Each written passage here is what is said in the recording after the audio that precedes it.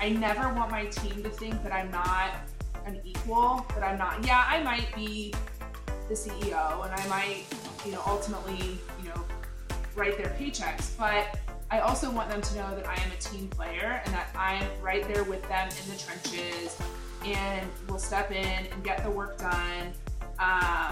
And that, there are things you have to put in place. You have to prepare for whatever that win is. I know what I want my win to be, but I also know that that's years away and you have to put in all the preparation first. And you have to get your foundation and you have to work the long hours and really invest in what you're doing in order to get that win. And that's almost more important than the ultimate end goal, is all of those hours that you're putting in on the front end. Heroes are an inspiring group of people. Every one of them, from the larger-than-life comic book heroes you see on the big silver screen, to everyday heroes that let us live the privileged lives we do. Every hero has a story to tell, from the doctor saving lives at your local hospital, to the war veteran down the street who risked his life for our freedom, to the police officers and the firefighters who risk their safety to ensure ours. Every hero is special and every story worth telling. But there is one class of heroes that I think is often ignored: the entrepreneur, the creator, the producer, the ones who look at the problems in this world and think to themselves, you know what, I can fix that. I can help people. I can make a difference. Then they go out and do exactly that by creating a new product or introducing a new service. Some go on to change the world. Others make a world of difference to their customers. Welcome to The Hero Show. Join us as we pull back the masks on the world's finest heropreneurs and learn the secrets to their powers, their success, and their influence, so you can use those secrets to attract more sales, make more money, and experience more freedom in your business. I'm your host, Richard Matthews, and we are on in 3, 2, 1. Hello, and welcome back to The Hero Show. My name is Richard Matthews, and today I'm live on the line with Lindsey Corbin. Lindsey, are you there? I'm here. Awesome. So glad to have you here, Lindsey. What I want to do real quick, Lindsey, is dive into your bio so people know who you are and what it is that you do. So Lindsey Corbin is a trademark industry expert with over 15 years of experience encompassing both in-house and big law. And in 2020, which is last year in the middle of a pandemic, you founded Delegate.legal. And Lindsey's a highly qualified paralegal who's been assisting attorneys across the country and has overseen Fortune 500 trademark portfolios, brand protection programs, and successfully helped build legal policies. So with all of that, my question sort of is, what is it that Delegate.legal does? Who are your primary clients? What is it that you help people do? Sure. Yes. Thank you for having me. So Delegate.legal is a virtual IP paralegal firm. So IP being intellectual property, so patents, trademarks, and copyrights. And we work with law firms and corporations all over the country to handle their trademark needs, work with their patent filings, and prepare any copyright applications.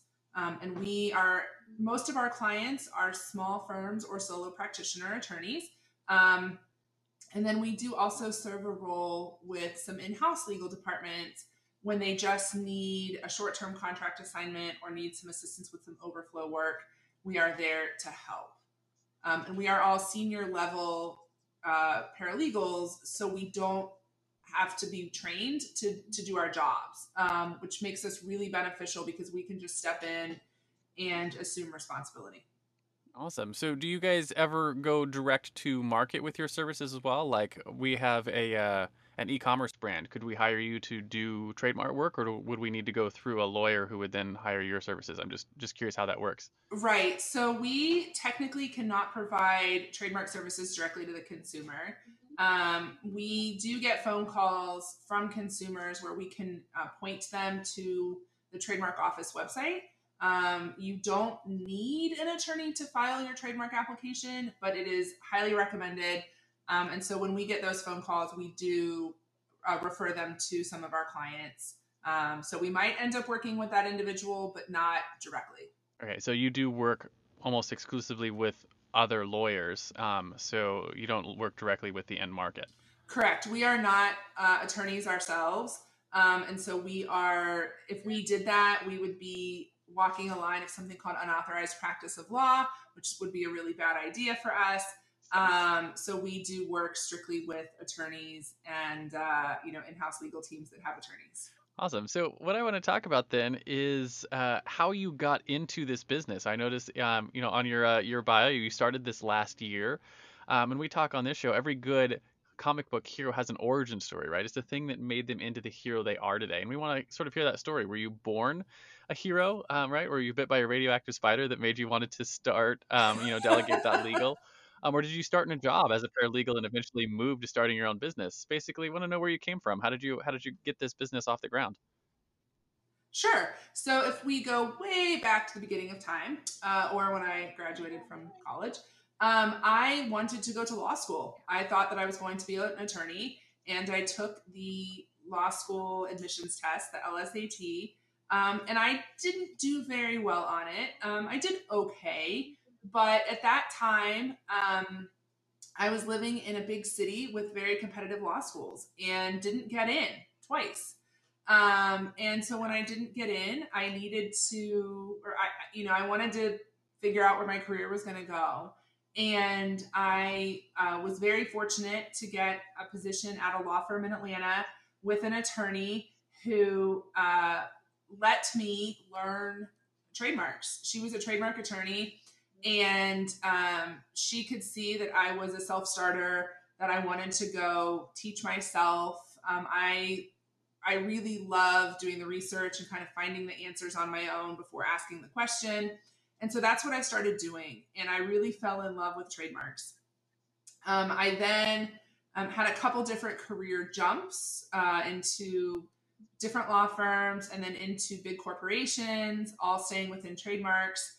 And then unintentionally, about 10 years ago, I got a phone call from an attorney who said, we don't have enough work to really sustain a trademark paralegal full time, but would you be interested in just doing some freelance contract work? And I said, sure, no big deal. So that was my first foray into this, not really paying attention or being aware of really the full ramifications of that this could be a thing.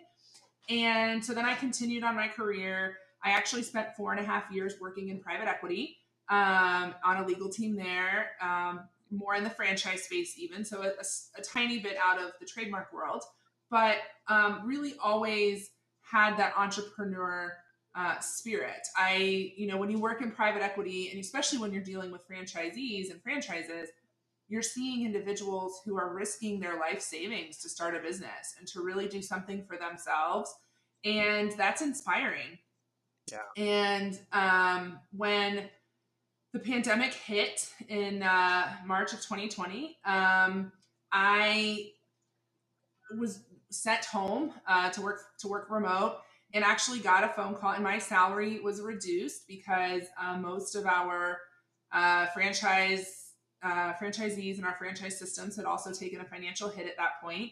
And so I just got a phone call from a colleague that said, hey, we have an attorney who could really use some help from a trademark paralegal with a lot of experience. Do you have any bandwidth? And I went, well, sure. I've been doing this for 10 years. No big deal. I'm happy to help out. And then slowly throughout the summer, I started really observing the need for strong trademark paralegals to help in some of these other firms. And so I woke up one morning, literally, and said, my name is going to be Delegate.legal. I just came up with it. And then I went after the logo, and then I sort of put all the wheels in motion, and it's been an overwhelming 8 months or so in a good way. So you went from just the pandemic sort of inspired you to start a business, to actually get into running your legal skills through the entrepreneur lens, if that makes sense. It did. Working from home for that extended period of time was really a mind shift, right? I had gone from this incredibly busy private equity world where you're running, a mile a minute every single day. You're on call constantly. If the managing partner wants something, you have to get it done. To then working from home where I could do all of that. But then I also got to spend a little bit more time with my family. And so I thought, well, how can I use this as an opportunity to continue to stay home, maybe slow down my life, which I'm sure we'll get to, ironically, did not happen. but then, continue to enjoy this new world,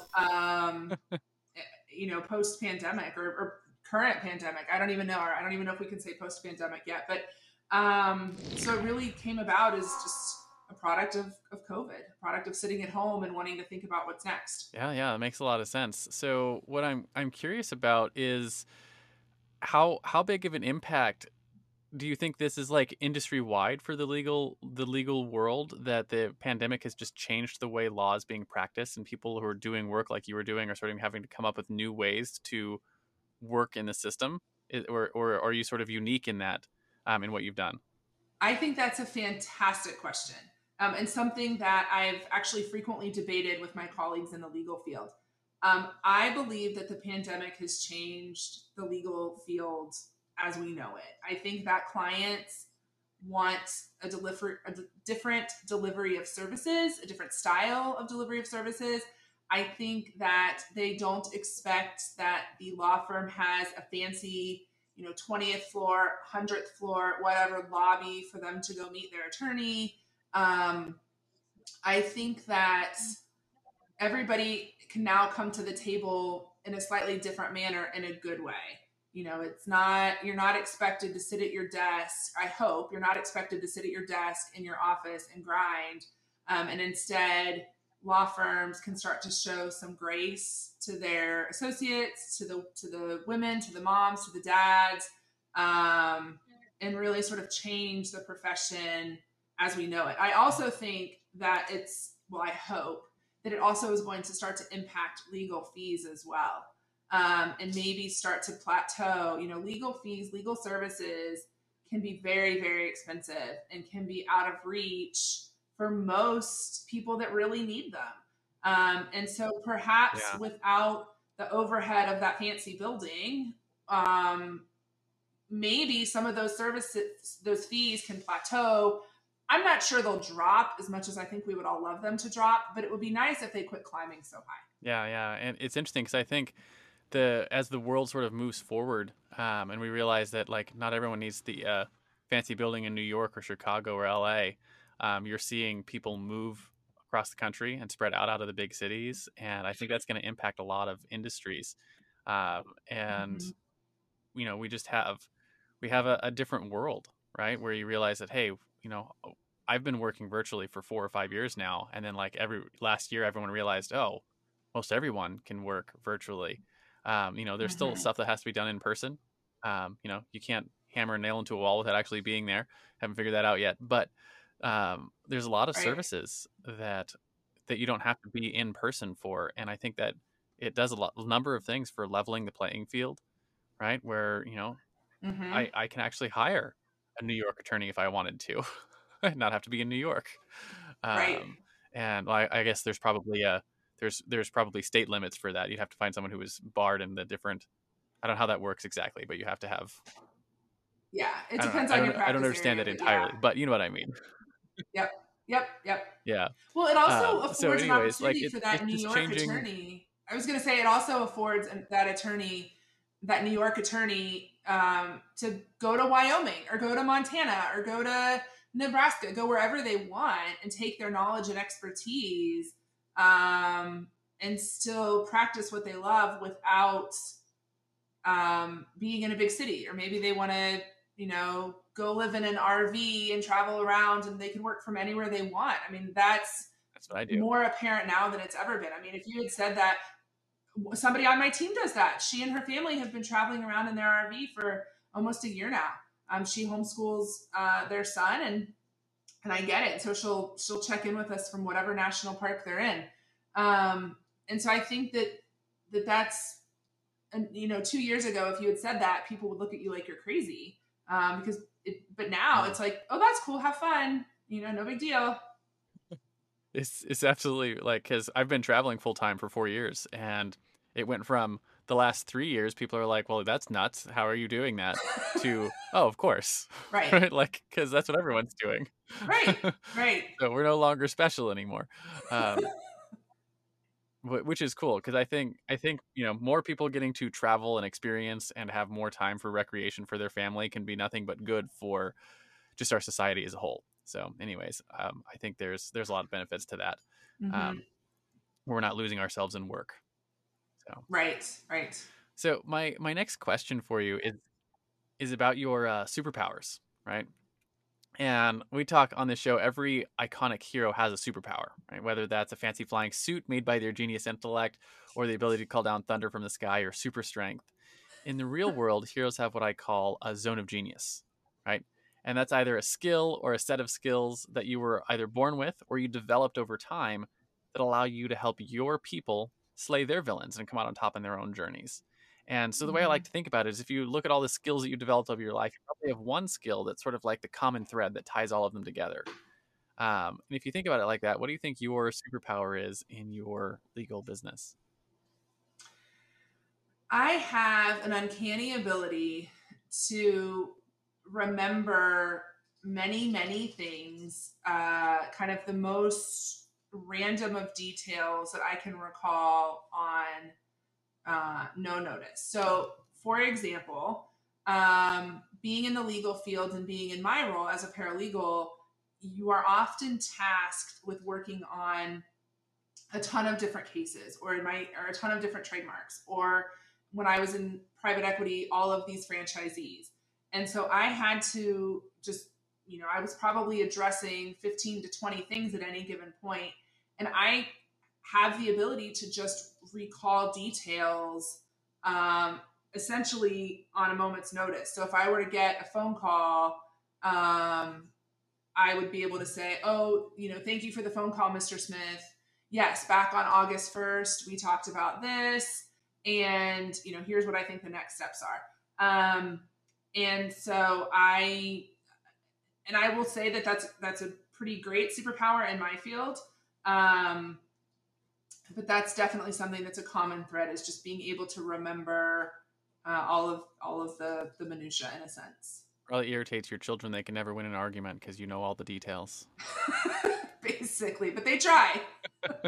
So, can you take just a couple of seconds for our audience who may not be as familiar with the legal field? What is the difference between a lawyer and a paralegal? Right. So, good question. So, an attorney has gone to law school and they've taken the bar exam, which is this really deluxe test. It's over 2 days, I believe, where you're expected to be able to apply basically you're given a problem and you have to solve it, but you have to use the skills that you learned in the argumentative nature that you've learned to pass the bar exam. And then you become licensed to practice in that particular state. And sometimes you can be licensed to practice in a few different states, but for the most part, it's one state. And then a paralegal is really a broad term used for an individual who has probably some specialized skills in a particular practice area. So trademarks, personal injury, bankruptcy, immigration, you name it. They work really closely with the attorney. They probably draft the documents for the attorney. In my role, I have a bachelor's degree in legal studies, and then I went to get additional paralegal certification from Emory University. Sometimes a paralegal will take a registered paralegal test that is frequently practice area specific as well. One of the things about the legal field that is different but often misunderstood is that just because you are a paralegal or an attorney, it does not mean that you know everything there is to know about every type of law. So if I'm in the trademark field and I know trademarks really well, I know absolutely nothing about personal injury or bankruptcy. And so it's just as you wouldn't go see, you're not going to go see an orthopedic doctor to solve your heart issue, right? They're going to go to a cardiologist for that. The legal field is the same way. You want to go see the specialist that really practices in your area of law. Yeah, that makes a lot of sense.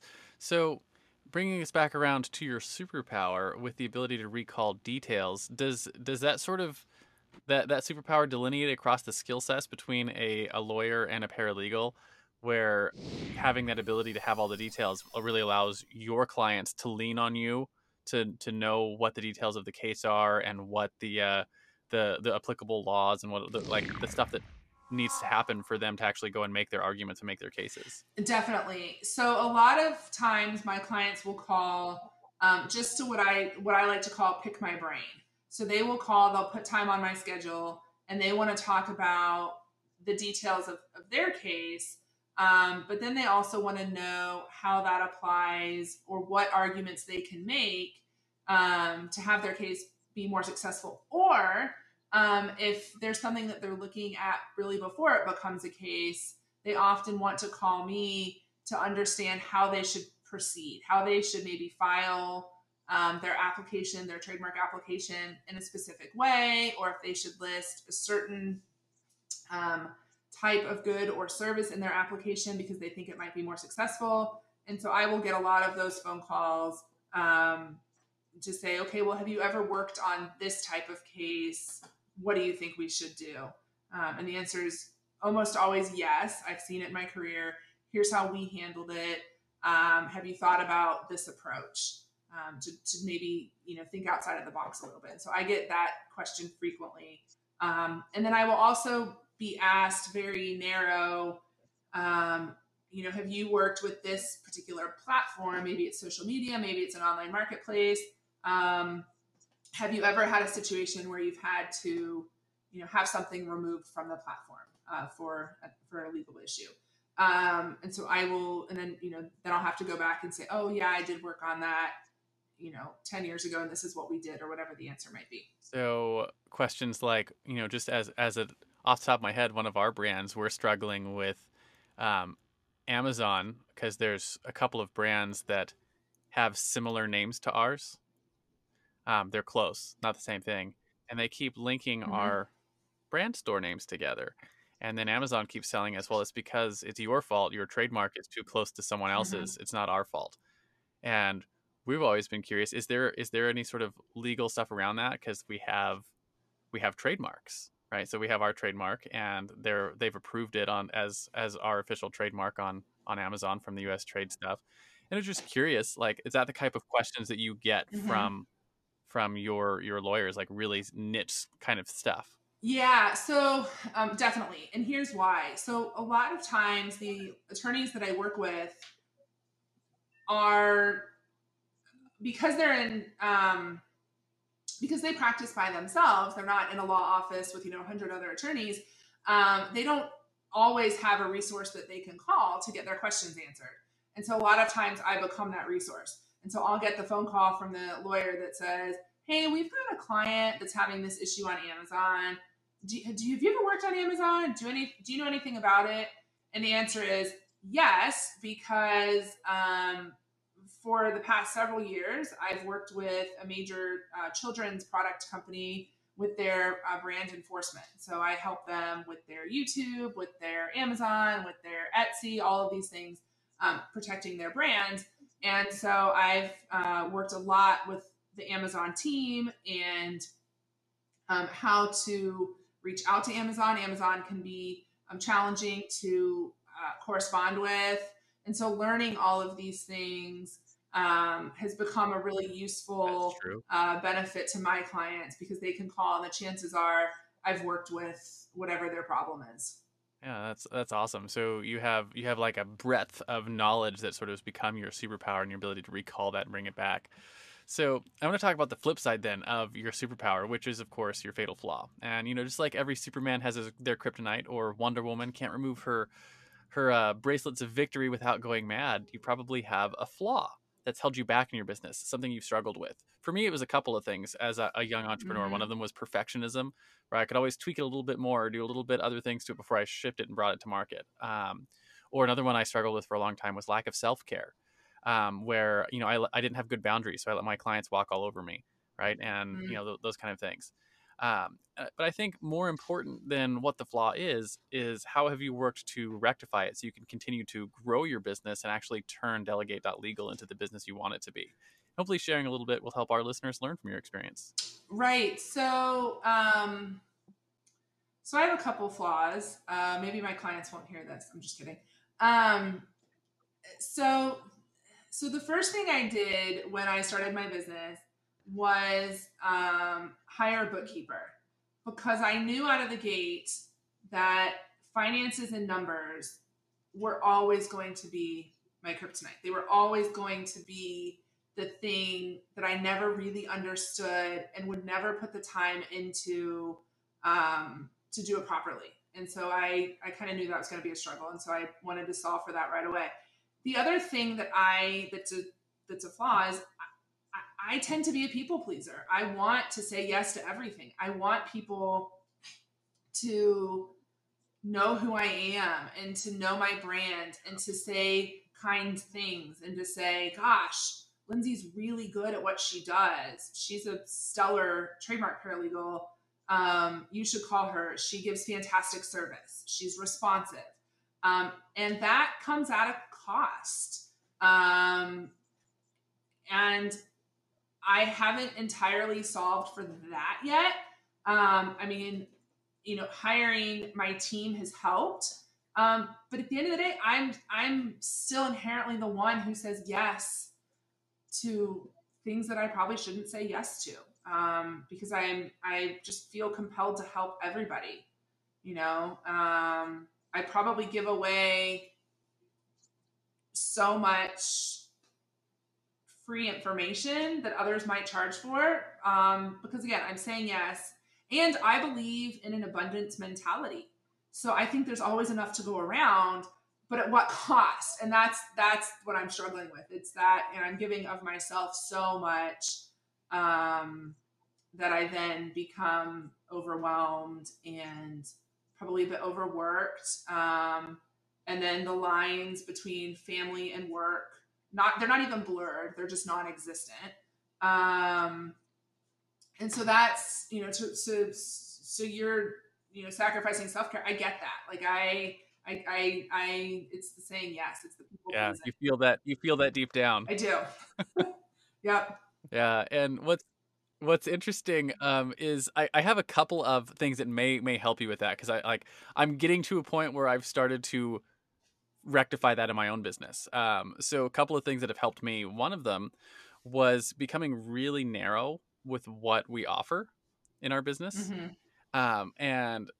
So that's done a couple of things. One is like, if it doesn't fit into this world, and for us, what I've been doing for years is what I help people build what I call heroic brands, right? And for years, we were getting into the point where we were doing everything from helping them build their website to hiring their photographers to doing their copywriting to developing their products. Like, there's just a whole host of things that go into that.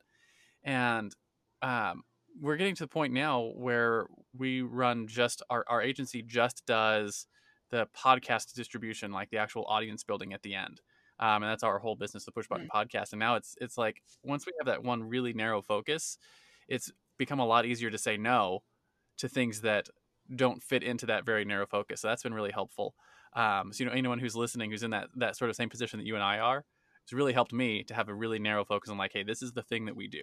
And we do this really well, and we do it at a really high level, and we do it, we do it for clients, and here's, you get better results. It's also helped us grow. So that's been beneficial there. And the other thing that's been really helpful is particularly because we travel and we work from home. And I know since you work from home now, it's useful, is to have hard limits on your calendar for when you allow yourself to have phone calls and other things. And so for me, I do it's like Monday through Thursday, my office hours, and I take Friday off now, but reducing the office hours that I have. And when I get a message on Friday afternoon, just making sure my clients and everyone that I work with knows, like, hey, these days are days I take for my family, and just sort of training them that way so they know. And then they're not expecting a message to be responded to, on Saturday night, things like that. And I know it feels bad sometimes to let a message sit there for a couple of days, but once you get used to it, your clients, they start to appreciate it, and they start to realize that, like, hey, he's got, I don't know what the word is, but they take it as inspiration to do the same thing in their lives and take the time for their families, because you're like, hey, this is when I work, and this is when I have stuff for my home. So anyways, that's been really helpful. And then the other thing that does is it also helps you grow, because instead of having an unlimited amount of time you can spend on your business, you're like, I have to fit it into these hours. So you start focusing more on what's the important stuff I need to get done during these times. And when you work on more important stuff, you grow instead of working on stuff that's always just whatever is being reactionary, if that makes sense. Yeah. Yeah. I've definitely tried the hours limitation. But there's a component of self-discipline that goes into that.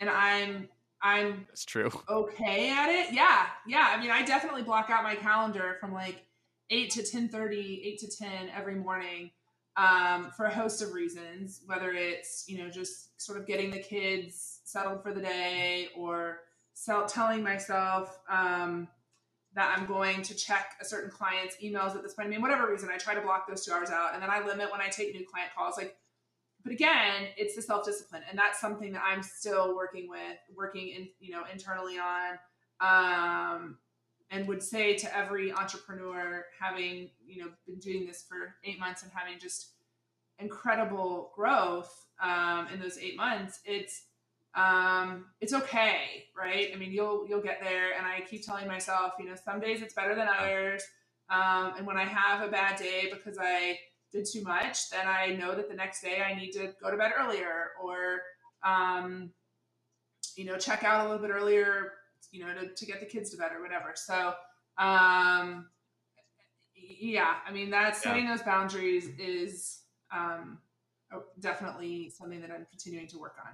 And just being aware of it too, right, is like the biggest step in the right direction, because like, hey, this is a thing I'm working on, and you're putting stuff towards that, and whatnot. That's like the biggest step. And when you're, especially when you're growing a business, sometimes you're going to have a lot of times where you're stretching, right, where you're putting a lot of time and effort in to grow.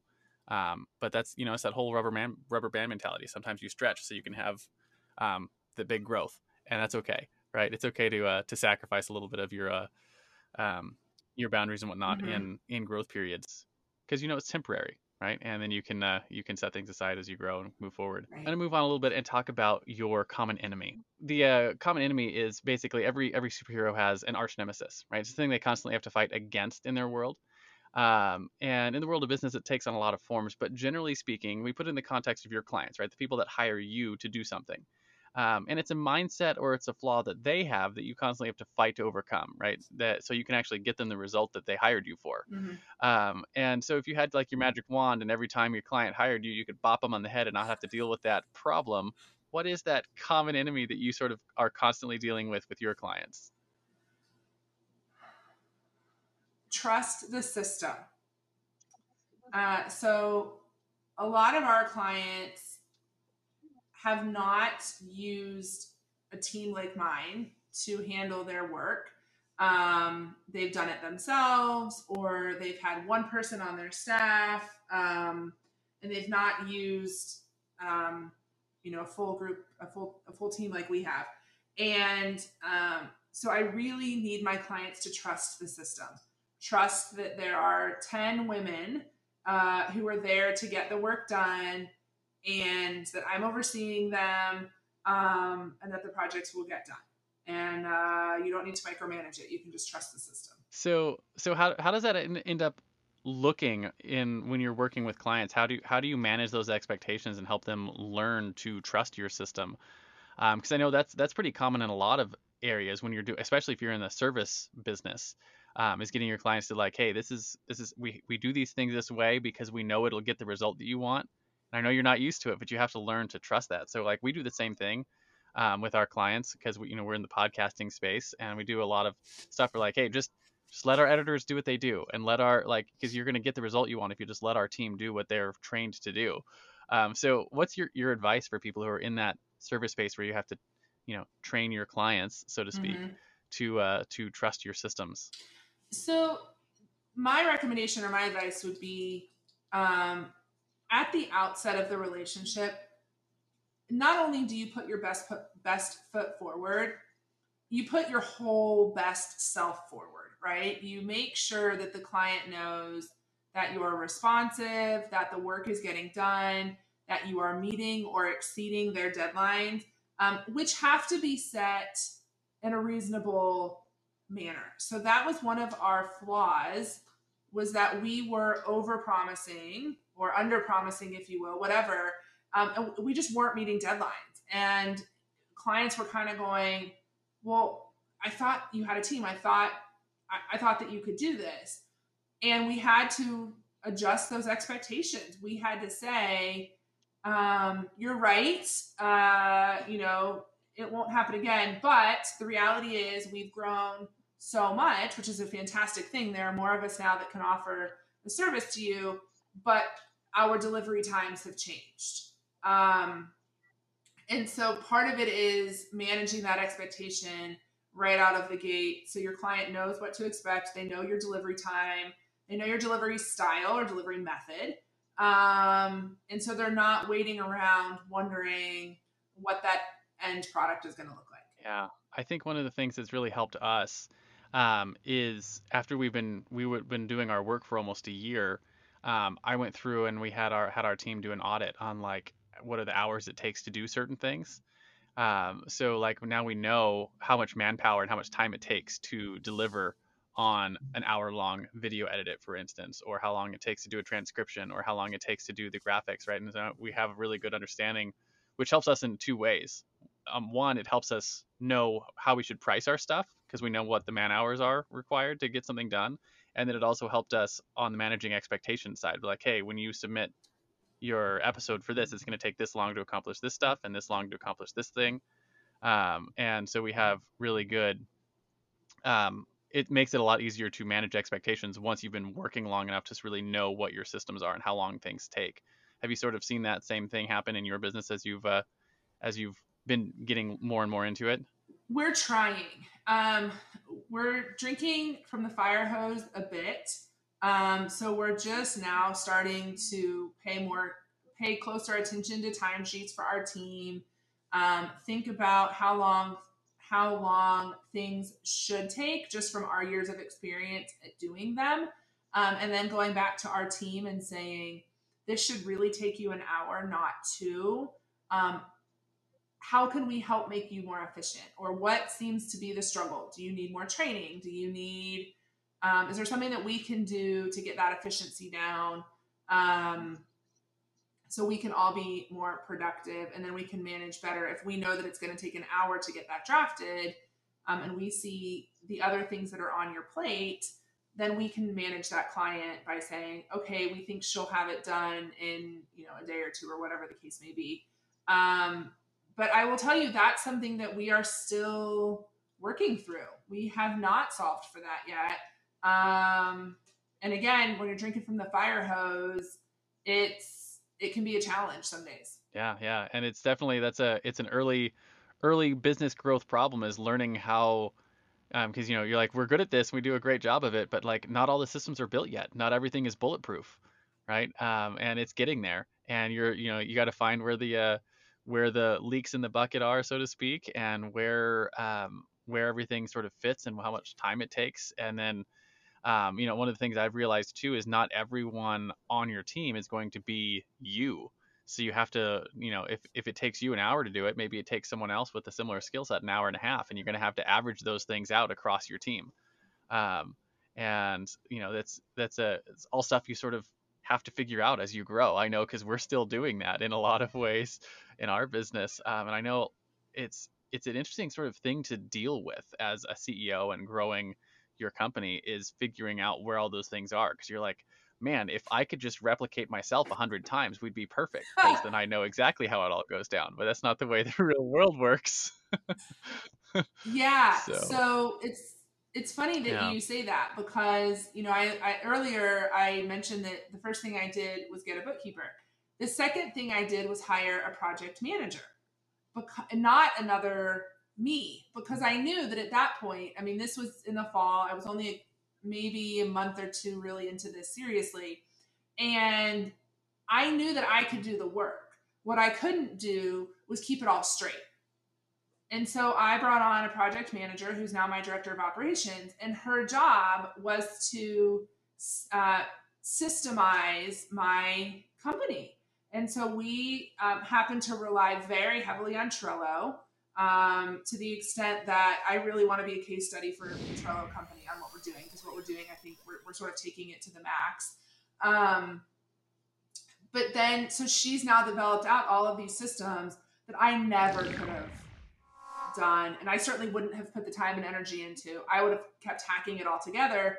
And now now it's legitimized us as a company, because when clients call, we have a very systematic way of doing things that they fall into, right? So that they call, they sign up with us, we have onboarding, we have account managers, and that really shines with our clients, because they see, or we give the appearance that we have our act together, which goes a long way to brand trust and reputation and all those things that are really important to a new business owner. Yeah, absolutely. And we're sort of the same way. We run our whole business on Trello and build all of our systems on it. And that's one of our sales points, actually, is when we bring clients on, I show them anyways, it's like, here, like, these are the systems we build for our clients. We'll building one of these for your show as well. And so much so we've gotten, like, I'm halfway through a course on teaching people how to use Trello to build systems and processes in their business, because it's, it's a really robust system if you use it properly. Having your systems in place and building those kind of things really helps legitimize you, and helps us close deals, and I'm sure it helps you guys do the same thing. So it's really cool. It's been amazing, and it's not something that I could have done. I mean, if I didn't have her, I would probably still be hacking it together, and I'd probably be living in more chaos than I already am. So it's been a very nice addition, and it is part of our sales process. When you onboard with us, you pay your onboarding fee, and part of that comes with a Trello board. And these are clients, or a lot of our clients don't, or haven't quite figured out their own internal systems for their law firm. So when we're coming to them with a developed system that they can then use and interact with us in real time, that goes a long way to trusting the system. Back to the earlier point. Yeah, absolutely. And I love that you use the term chaos, because that's actually the thing that I teach people in the course on building systems and processes. I was like, you either going to have what I call poorly managed chaos, or you're going to have solid business systems. And that's sort of it's a powerful thing in your business, because you can run your business chaotically, and a lot of people do.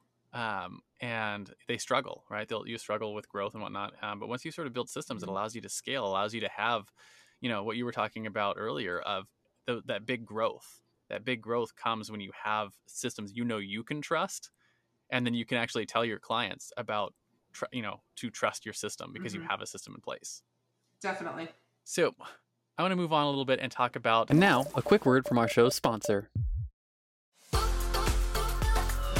Hey there, fellow podcaster. Having a weekly audio and video show on all the major online networks that builds your brand, creates fame, and drives sales for your business doesn't have to be hard. I know it feels that way because you've tried managing your show internally and realize how resource intensive it can be. You felt the pain of pouring 8 to 10 hours of work into just getting 1 hour of content published and promoted all over the place. You see the drain on your resources, but you do it anyways because you know how powerful it is. Heck, you've probably even tried some of those automated solutions and ended up with stuff that makes your brand look cheesy and cheap.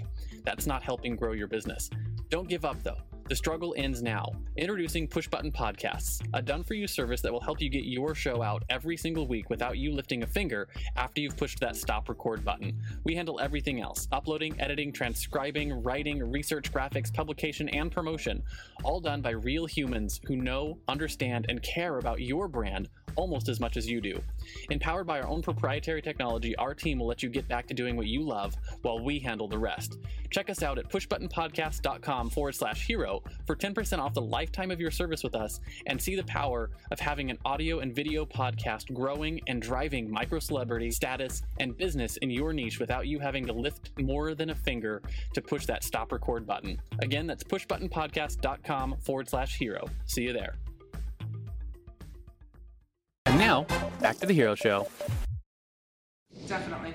So, I want to move on a little bit and talk about the flip side of your common enemy. So if your common enemy is getting your clients to trust the system, your driving force is what you fight for, right? Instead of what you fight against. And so just like Spider-Man fights to save New York, or Batman fights to save Gotham, or Google fights to index and categorize all the world's information, what is it you fight for? at delegate.legal, and your mission, so to speak. What is it? My mission is to give solo practitioners and small firms access to senior level IP paralegals. Intellectual property is such a niche in the legal field that professionals are well compensated and not readily available because a lot of the corporations or bigger law firms will scoop them up and pay them a premium price. And for most of our clients, that's not an available option to them. And so I want to give them that access. The other thing I want to do is give them a resource to ask questions. Growing up, so to speak, and by growing up, I mean after graduating college and starting out my career, in the law firm life, and even in some of those early corporate experiences, I believe that hallway conversations are invaluable, like invaluable. And when you are in when you're in your own law firm, or even in a small firm, you don't always have that at your fingertips. You can't just go down the hall and stick your head into somebody else's office and get that question answered. And I want to be that resource. I want to be available to answer questions and to ultimately help these attorneys provide the best service and the best experience to their clients, to grow their practice. Again, I believe in an abundance mentality. There's more than enough work to go around for anyone and everyone that wants it. But I want to be sure that when you go get that work, you're doing everything you can to be the best attorney that you can be and to provide your client with the best service and the best resources, to get their brands secured, and then to continue to protect their brand after it's registered. Absolutely. Um, and I love the idea of the hallway conversations and providing that for the smaller law firms.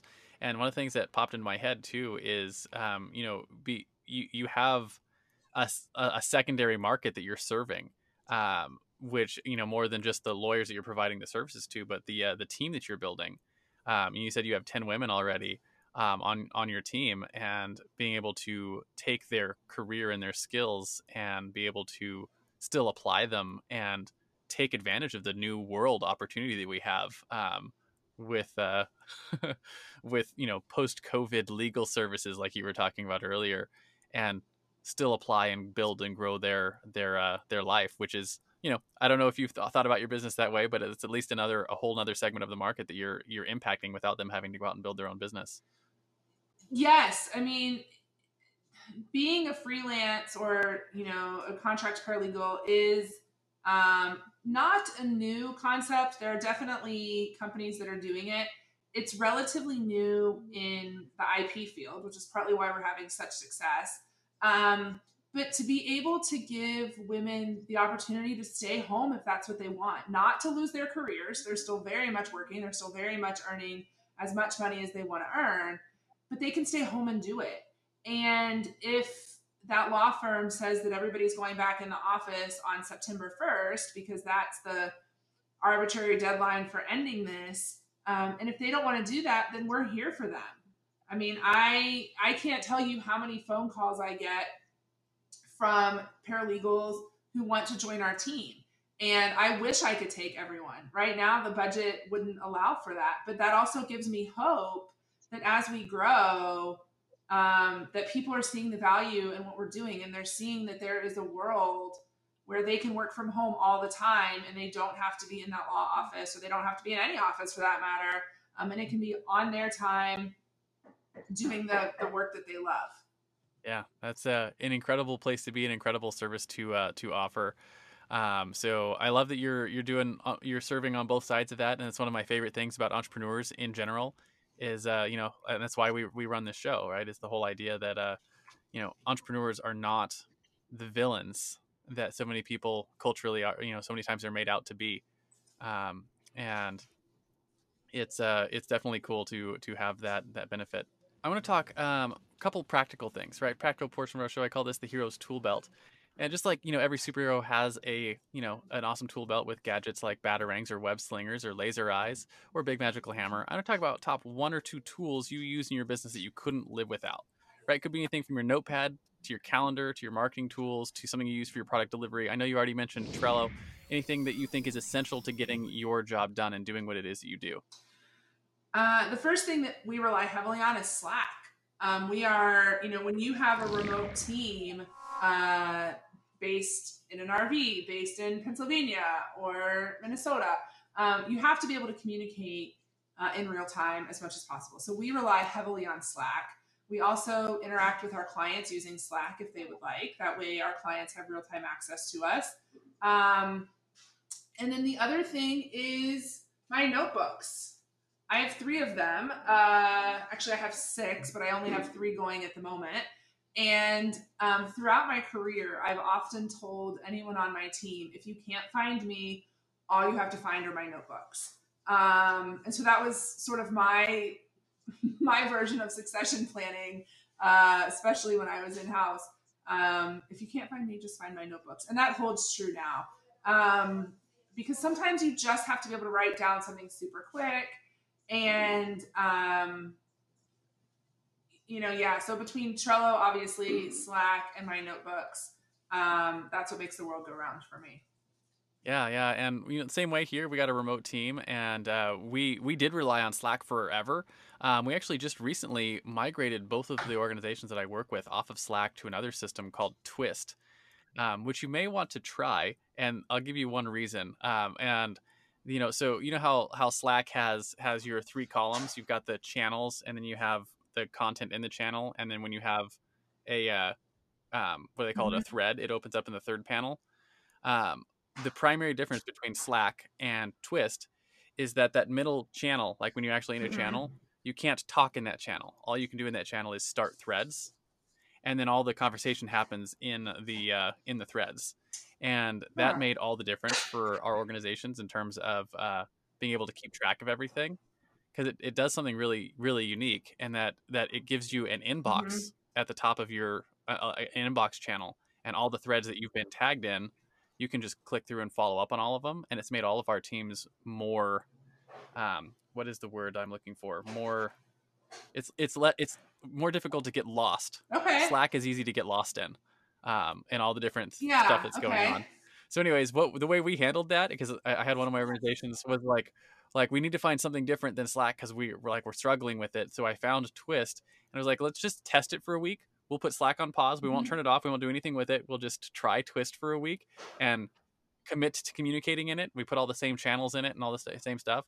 And I was like, we'll do it for 2 weeks. We'll follow up in a week, see how everyone thinks. And both times I did that with both organizations. We got a week into it. They were like, get rid of Slack. We don't need that anymore. This is way better. And it's free. Okay. Well, we'll have to try it. Free, same as Slack. And it works the same way, where you just have limited history. Worthwhile to test out. Same kind of thing. You got your iPad apps and your iPhone apps and your desktop apps, and you have the same chat stuff, and it adds a little bit of that magic of email, where you have that like inbox sort of thing, but you get all the benefits of the live community sort of live chat system that you have from Slack. So anyways, it's sort of like the best of both worlds, I think. So that's my my recommendation recently for people that are as invested in Slack as sounds like you are and we used to be. So worthwhile thing. Good to know. I will check it out. So I want to talk about a couple more things. One is your personal heroes, right? So every hero has their mentors, right? Frodo had Gandalf, Luke had Obi-Wan, Robert Kiyosaki had his rich dad, Spider-Man had his Uncle Ben. Who are some of your heroes? Were they real-life mentors, speakers or authors maybe peers who are a couple years ahead of you? And how important were they to what you've accomplished so far in building Delegate.legal? So I would be remiss if I didn't shout out an attorney by the name of Cynthia Lee, who was the attorney that first allowed me to learn trademarks. I mean, she saw something in me that really changed the course of my career, and taught me trademarks. So she's always been a resource, and I've always been able to connect with her at annual trademark meetings and kind of all those types of things. And then this one might be kind of silly, but I have always really admired Sarah Blakely. Obviously, she's incredibly successful, and we all know her. And now she's made her millions. But she also didn't get into law school, and look what she's done. And so I sort of use that as a way to say there's more to my story. You don't always have to do the thing that you set out to do. Um, and yeah, I mean, it's kind of thinking that it's okay to not take your prescribed path in life, or the path that you thought you were going to take. Yeah, yeah, that's true. And so Sarah Blakely is she's the founder of Spanx or something? Is that right? That is correct. So she set out to create a product for women that she was told she couldn't create. I mean, for lack of a better way to put it. And clearly she did, and clearly it served her quite well. Yeah, that's awesome. So then I have one more thing I want to chat with you before we wrap this interview, and that's your guiding principles, right? And one of the things that makes heroes heroic is that they live by a code. For instance, Batman never kills his enemies; he only ever brings them to Arkham Asylum. So as we wrap the interview, I'm going to talk about the top one, maybe two principles you use regularly in your life. Um, maybe something you wish you knew when you first started out on your own hero's journey. So one of my favorite sayings in life, and I think it's been attributed to a couple different people, but I think Bobby Knight is one of them, the IU basketball coach, and that is the will to win is not nearly as important as the will to prepare to win. And that was something that I was always taught as a child, as I was growing up and in high school sports, and in setting out to earn that college scholarship in athletics. And even today, I always want my team and want my clients um, to understand the preparation, to understand that I am always here. I never want my team to think that I'm not an equal, that I'm not, yeah, I might be the CEO and I might, ultimately, write their paychecks, but I also want them to know that I am a team player and that I'm right there with them in the trenches and will step in and get the work done. And that, you know, there are things you have to put in place. You have to prepare for whatever that win is. I know what I want my win to be, but I also know that that's years away, and you have to put in all the preparation first, and you have to get your foundation, and you have to work the long hours and really invest in what you're doing in order to get that win. And that's almost more important than the ultimate end goal, is all of those hours that you're putting in on the front end. Yeah, yeah, that makes a lot of sense, and there's a lot of truth to that too. The preparing to win is more important than the will to win, and I one of my favorite sayings that goes along with that is luck favors the prepared. And people say all the time, "Oh, you're so lucky that you do what you do," and I'm like, it's not really luck. We put a lot of effort into getting our business to be able to run virtually, and so we could travel and do the stuff we want to do while we're running a business and growing it. And luck favors the prepared, and I think that's something that more and more people should learn to live by, because it's that whole like picture where people are like, someone looks like an overnight success, but what they don't see is they don't see the years and years and years and years of work that went into becoming an overnight success. And that's pretty much that it's anyone who has that thought that, oh, they were just lucky, or they were just an overnight success or something like that, they're not seeing the whole picture, right? They don't see the underside of the iceberg.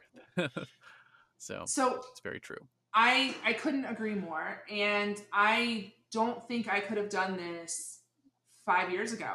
I think that there is something, especially in a business like mine, where you need to have that experience. You need to have, put in the time, the energy, gone through the grind of late nights, long hours, many attorneys, many environments in order to get here, because I think that brings another level of trust and another level of sincerity to my business overall. I mean, when you're hiring us, you're getting me, but you're getting my team, and you're getting a combined like 40 years of experience in trademarks or something.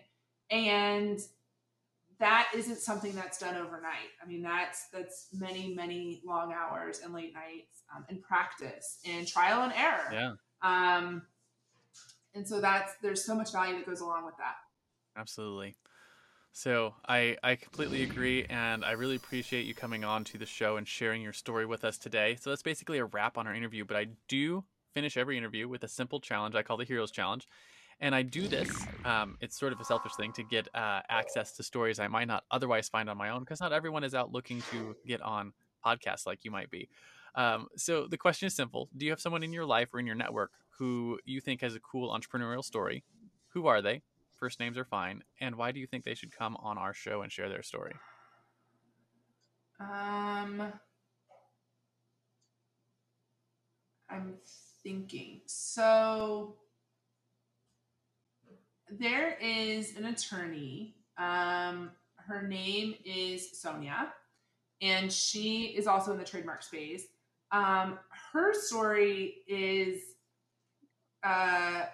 really fantastic because she saw a need. So she was a practicing attorney, but she saw a need for additional education for attorneys. And she took it upon herself to create a vast library of courses and trainings and products that teach attorneys trademarks, which is a new practice area for most of them, and really expand the opportunities that are available to these attorneys. And so I think that there are many attorneys that are forever indebted to her. She certainly was somebody who helped me get Delegate.legal off the ground. And I love when people think outside of the box and become perhaps an unsuspecting entrepreneur. I'm not sure that she set out to be that way, but she's certainly become that. And I think it's pretty amazing. And she's the things that she has done for the trademark community are pretty spectacular. That's awesome. Yeah. So we'll reach out later and see if we can get an introduction to her. And maybe she'll come on and say, tell us her story. That'd be awesome. If not, that's not too big of a deal, but we try. So what I want to do to just finish off the interview is, just like in comic books, there's always the crowd of people who, who clap and cheer for the hero's acts of heroism. We want to know where people can find you if they want your help in the future. Where can they light up the bat signal, so to speak, and say, hey, you know what? I would love to get your help as an attorney to get, trademark work done. And I think more importantly than who are the right types of people to reach out and light up that bat signal? Sure. So my website is delegate.legal. Pretty simple to remember. And, we work with companies. So any corporation, if you've got an in-house attorney, or if you are looking for some trademark help for your portfolio, we definitely love working with companies. But with attorneys in particular, our typical client is somebody who's got their own firm, or maybe one or two. They are looking to what I like to call bring joy back in their life. So they are becoming overwhelmed with the amount of things that they have to do to run their own firm, and they want to start to delegate that out so they can have some of their own time back. They want to, maybe they love talking to their clients, but they don't love drafting trademark applications. We can do that. Maybe they love drafting trademark applications, but they don't necessarily want to do client intake calls and answer client questions all day. We can do that. And so our mission is really to help our attorneys bring joy into their life by delegating out everything they don't want to do.